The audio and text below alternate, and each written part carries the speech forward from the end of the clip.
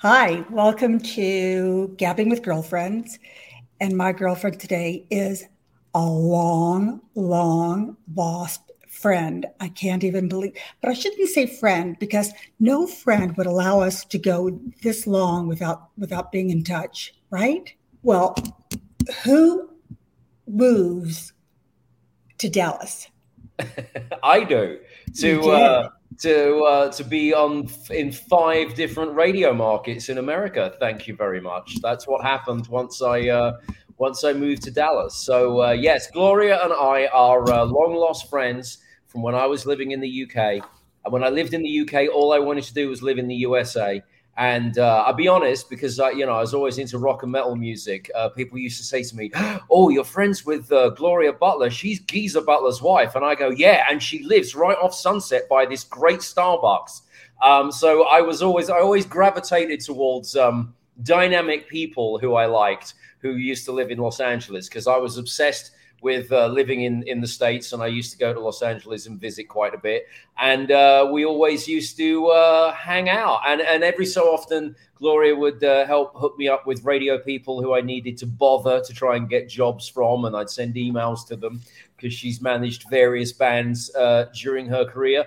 And basically I moved to America and thought, well, I don't need Gloria anymore, so I'm going to stop talking to her now. Obviously. Joke. Obviously.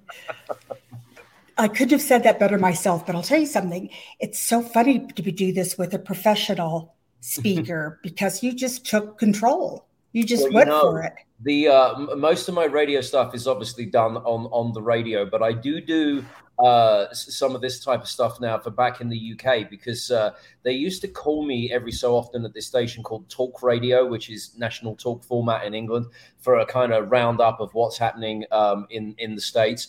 And then this was when I was in Phoenix, and then I moved to Dallas, and I couldn't do it for a while just because I was too busy with the move and the new job that then became like 5 new jobs. Because did I mention I'm on five different radio? Oh, yes, you did. I don't get it. Tell me. So I moved to Dallas to primarily be on the alternative radio station here. And then to cut a long story short, bosses in different places heard about the success that we were having with the ratings in Dallas and suddenly thought, there's this British person that's on in Texas. What the hell? Because I think initially they went, someone's put a British person on in Texas? How can this be? And then their opinion went to, oh my God, have you seen the ratings? If it can work in Texas, maybe we should try in, I don't know, San Diego or Seattle, et cetera, et cetera. So they started giving me cover on these other radio stations, rock stations and alternative stations, all owned by the company Odyssey, who hire me. And it's got to the point now where I'm in 5 markets every day, doing different shows. I voice track them. So they're done not in real time, but kind of in real time. Like it's 9-10 hours in a studio a day, doing stuff individually for these different markets. So, for example, if you listen to the station in Seattle, the idea, I don't claim that I'm in Seattle, but the idea is that you would think that I was live and local in Seattle if I was coming out of your radio or your Alexa or whatever it is. And so, yeah, I do these 5 different markets every day. But what I was going to say was the last time I did something like this, so I was doing this talk radio thing, and they used to phone me up, put me on air. And it was always they meaning who? The producers or whoever was on air at Talk Radio at the time. They just like to, British person's perspective on whatever was going on in the UK. So I did these little 20-minute bits. And when I did them originally, they used to call me up. And to be honest, I'd just be like in my pants on the sofa, not really caring because I was on the phone. And I'd make it up as I was going along. And it was always, Trump this, Biden that, blah, blah, blah, blah, blah. Sometimes I'd just argue with the jock for the sake of it. And then we'd finish up and then we'd do it the next week. Anyway, I moved, didn't do it for a while because I was too busy. And then they emailed me a while ago and said, oh, can you come back and do some segments? What no one told me was Talk Radio had turned into Talk TV. So, yeah, it's on the radio, but it's also simulcast on national TV, on cable in England now. And so with like 20 minutes warning, I was like, hang on a minute. You didn't tell me I was going to be on people's TVs. I'm not dressed for this. I'm not like, I haven't got a backdrop. I said, you're about to see a fridge fridge for the fridge magnets. So my best backdrop is the wall behind me. I'm like, it's a background, it'll do. So anyway, normally when I do these kind of things, I'm on air with them. Chit-chatting. It's the station that's got Piers Morgan on it. They haven't booked me for Piers Morgan yet. I'm waiting to build up to that. But yeah, so the last time I did this like on camera doing a chit-chat was on there, discussing all kinds of stuff that I was prepared to talk about, but not prepared to be looked at. And the worst thing is, you get to see the camera in their studio. So it's radio, right? But also TV. They've turned it into a TV studio. So all I can see looking at their camera is a massive me on this wall of TVs behind the main presenter, like they have in a proper TV setup. I was like, my God. That's scary. I said, you guys need to start paying me more for this. You've gone TV. I need hair and makeup, darling. That's very funny. So how do people know to listen in England? How do they know? Well, in England, I don't think you can hear me apart from when I do the stuff for Talk TV, and that happens. No, but that's what I mean. Yeah, whenever they need me. I don't know, because they'll tell me when they want me to go on, and I'll tell them like if I can do it. They wanted me for something yesterday, and I was like, I've not enough time. But I pop up from time to time. You know what people in England should do? They should just email that Piers Morgan show and say we should get Ian Camfield on, and then I'll start doing that. I need a little bit more prime time exposure on their network, I think. Yeah, I should think so. So do you love Dallas? I'm dying to know. Yeah, I do. I love the Americana of the whole thing. I mean, you know I'm a Texan, right? I was born in Fort Worth. Yes. Okay. I do. I remember that. Just making sure. Yeah. It's not been that long. I remember, Do you still get up at 5 o'clock in the morning? I used to say that in front of her husband, and she said, "Don't mention to my husband, what time I get up in the morning." Everybody knows I get up at 5 in the morning. How bizarre is that? So you love it there?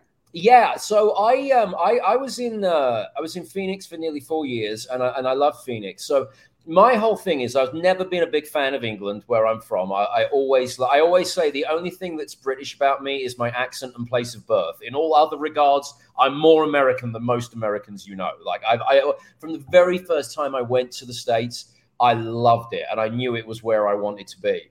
And so this job came up in Phoenix, and I really But you were in New York before that. I was in New York, yeah. And New York really made me appreciate America even more, because I was always fixated on the West Coast when I lived in England, right. Because the West Coast is so different to England. New York, similar in a lot of ways to London. So I was never really enamored with New York. And then a job came up in New York. And I wasn't going to say no, because it's New York. And I went there initially thinking that, well, I'll do New York for a while because it will be easier to get to LA. Like that. And that was market number one. Yeah, absolutely.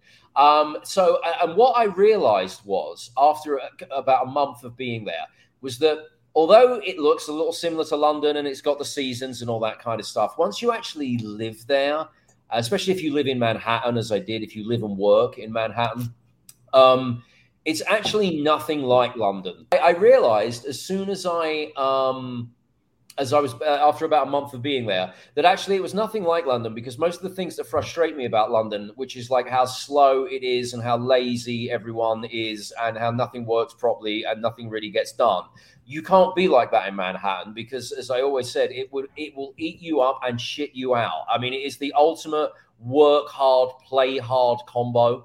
And I absolutely loved it. And also, I think another thing that put me off of New York was when I used to visit, I would go with Brits.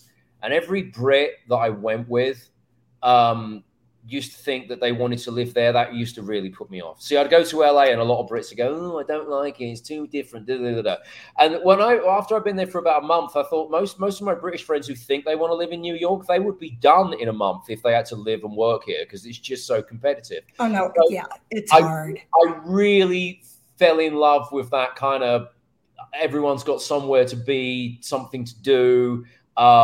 You've just got to keep up, that kind of lifestyle. And so I did K-Rock, and I loved it. From a work point of view, it was absolutely chaos. It was my first taste of sort of like cutthroat corporate America. I mean, I was just going to say that couldn't be any more of a corporate place. Oh, I mean, absolutely. And when I was there, I mean, so I got hired by a market manager and a program director, which is a pretty standard setup at radio stations.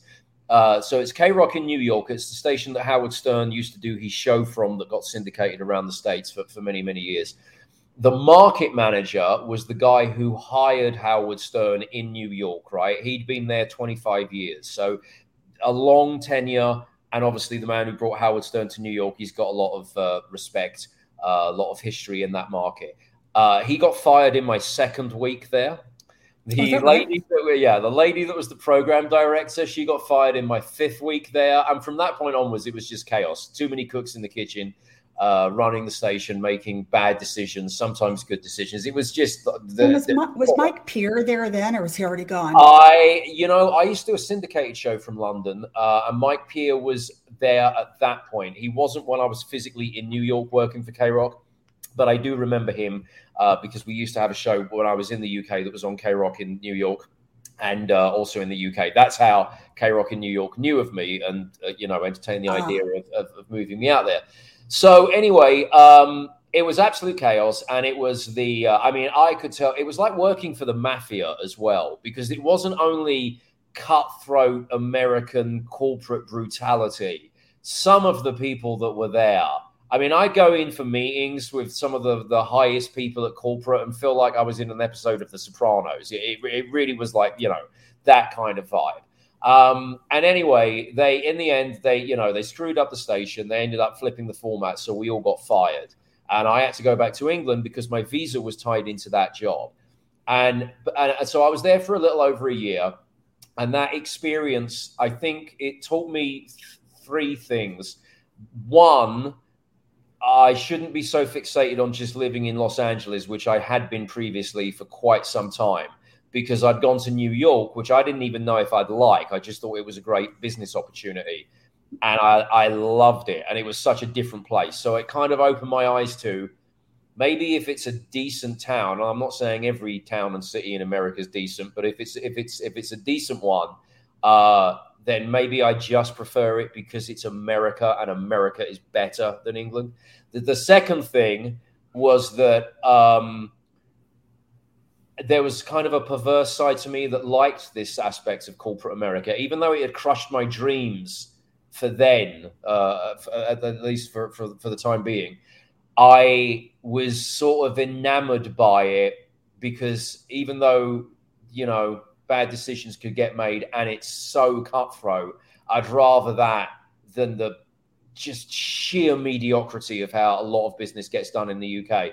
And the third thing was, and this is probably the most crucial thing, it really just reinforced how much I couldn't stand being in England, because it was one thing to want to be in the States and then get there. It's a whole other thing. And I've spoken to other people who've said this, had this experience specifically about New York, that if you go there and you like it, like really like it, like I did, and it ends before you want it to end and you have to go back to where you were before, that sets a fire inside you that you have to get back. And I didn't necessarily want to get back to New York, but I knew that I had to get back to the States, because I went back to England and I got my old job back in England. I was very grateful to those people, and I was there for probably about 6 years. And again, doing radio is great because radio global. Yes. Radio's not real work. You could be digging ditches. I always say it's better than doing a real job. But I just didn't want to be in England that whole time. And I speak to people now who quite a few different people have said to me, for the first 6 months or so after you came back from New York, you were no one could be around you because you were horrible to everyone. Because I still had this New York of like, why is it not working? Why is the answer no? Why? I remember going back to England and I own a flat in London, right? So it was a flat that I had, papers that I owned and everything. I'd rented it out for the time I was in New York. And I went back there And I remember when I was in New York, I think it took me like less than 3 days to get cable all hooked up in a new apartment where I was, a new person, legal alien, living with a green card, just getting a bank account and all that stuff. Got cable in 3 days. I go back to England. I think it took 6 weeks for me to get cable hooked up at the apartment that I'd owned for like 10 years. And that's funny. And I know. You know what I mean? But I didn't know you had a green card. How'd you get a green card? No. I don't have a green card. It's still on visas. So yeah, I'm working for the green card. I would very much like a green card. I have papers filed, but it takes forever. And then COVID held everything up. In fact, it's funny you mentioned that. I actually, because of the job and the move and COVID and everything, this is the longest period that I haven't been back to England. When I lived in New York and then in Phoenix, I used to go back every Christmas. But it's been nearly 5 years since I've been back to the UK. Wow. I know, on this run. And actually, I was actually emailing my immigration attorneys today to ask them when the green card papers are likely to come up, because I know there's the way that they do it is if you get a preliminary yes, you then have to have other stuff. And there's a period of time where between the preliminary yes and getting the actual 100% clarification, you can't leave America. That's and right. I emailed them and said, do you have any idea of the timeline? Because I'm thinking about going back to England for Christmas, but I don't want to make arrangements for that trip and then have to stay in America. And they were like, no, it won't be till at least next year. I have to say, aside from my family, who I'm close to and I do miss, the idea that, and I won't go back until Christmas, that if I go back this December, I won't have set foot on English soil for 5 years. I find that so sexy. I'm like, oh yes, 5 years of living in a proper country, not over there. So does your family come visit you? They have done. I mean, I've not seen them for that period of time. They used to come each year in Phoenix, but then I moved to Dallas, and then COVID, the travel was crazy for a couple of years, and then there was some work stuff going on that made it difficult because I didn't know when I was actually going to be in Dallas. Yeah. So they will do again, and they have done, but that's been tough because if I go back at Christmas, me and my family won't have physically been in the same room for 5 years, and I'm grateful for how technology is. I think I would feel different regarding how I do for my sort of escapism from the UK if we didn't have the tech that we have now. I love that I can FaceTime or even just have text conversations in real time, even with a time difference and stuff like that. Like I've got 2 young nieces and a nephew. My eldest niece is 11. She's got a cell phone now. So I can text her and she'll tell me, what she's doing at that point, at that time of day. And we can go back and forth. Not too much because now she's 11. She's not really interested in her uncle anymore. But, go back. Does she talk about Harry Styles nonstop? No, she talks about Harry Potter. Taylor Swift, yes. And she's actually very theatrical. She goes to a load of different theater school stuff, and she gets roles, small roles in like professional productions now. So she's the artistic one in the family. And I keep on saying to her, if I come back at Christmas, because she's got an audition for Panto, which people watching in England will know what that is. If you're in America, you can Google it. You won't understand it because no Americans do. Yeah, I still don't. Right, I've raised 2 children in England, and I still don't get it. To me, it's like Marmite. There's no rhyme or reason. Right, exactly. So yeah, she's got an audition for Panto, and so I said, so if you get this part, right, I need backstage passes, and they have to be laminates because. And she's like, well, I don't know what that. I said, look, and I'll show her. I'll be like, look, Iron Maiden give me these. I need special treatment at your Panto as well. That's cute. That's really cute. Now, what's your nephew? He has just turned 6. So he's 6, and the nieces are 10 and about to be, or later on in the year, 12. So as I said, from the point of view from being away from the family, that's tough, although easier because I mean, it's funny with that, and you must get that by having family in different parts of the world. Although I find that difficult, my sister often tells me that I'm more active in the lives of her kids than some of her relatives who live 20 minutes drive away from where they are in the UK, because they're not, they don't text her kids, or they don't FaceTime as often. I get it. So, although I'm not physically there and haven't been physically there for nearly 5 years, the tech is in a place where, it's still easy to see what's going on and play a part. And I mean, it must be very special for them that you're in America too. Yeah, I think so. It's funny because they're sort of warming to the idea of America. So my nephew, they've all been to the States, but my nephew was too young to remember that he's been here, but he knows what America is. It's funny, actually, that they all say your country now, but when they were younger, my nieces used to say to me, because I guess this is what they say in, in Frozen, when they were all obsessed with Frozen when they were younger, they used to say to me, what time is it in your land? And my nephew's all about Marvel movies and everything like that. So he'll say to me, what time is it in your world? But now they know it's country. So when I'm on the phone to him, I'll say, what's going on in your world today? He'll say, not my world, it's my country. Oh my God, how cute is that? So yeah, but yeah, I like it's, as I said, it's good to I keep in touch in the way that we can. But in all other regards, like even other people that I like, I say to them, well, you can come and visit. I've got a second bedroom and bathroom. I honestly don't miss anyone else or anything else. And I think my desire to be in the States was always so high. And also, when you do radio here, or, many things in corporate America, but radio is such a cutthroat industry. It takes a lot to get the job, and then it takes even more to keep the job, or jobs in my case, because, they're always hiring and firing. And I've had places where I've been fired and then rehired. I mean, that also happens all the time as well. So it's never dimmed my enthusiasm for America. If anything, it's made me want it even more. But I have this kind of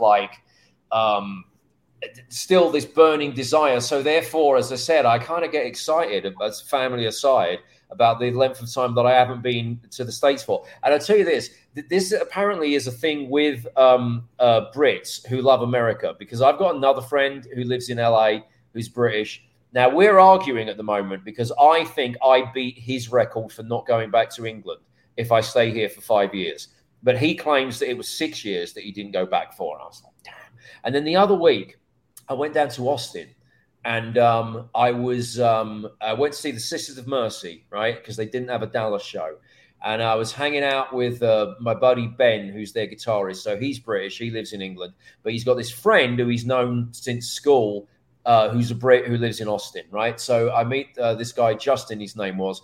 And he might dislike England and love America almost as much as I do. And we're having this, oh, isn't it great? We'd never go back, blah, blah, blah, blah, blah, conversation. And so I told him this thing about how I was excited not to return to England for 5 years.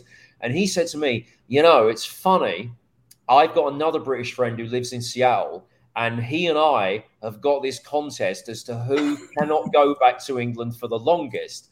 And I said, oh, that's funny, because I've got that with one of my friends. And this guy said to me, it's got to the point that my friend's dad has got Parkinson's now. So, that's something he's needing to deal with. And my friend needs to go back and see his dad. But he's insisting that I go back with him at the same time. Otherwise, I win the bet.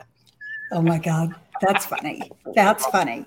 So are there expats in Dallas that you There aren't that found? many, and I'm very happy about that, because I like to be special, In fact, you find your favorite places that you go to, and I'm a creature of habit. There's a diner that I go to for brunch on the weekends, and we'll go up there every so often, and the staff in there know me.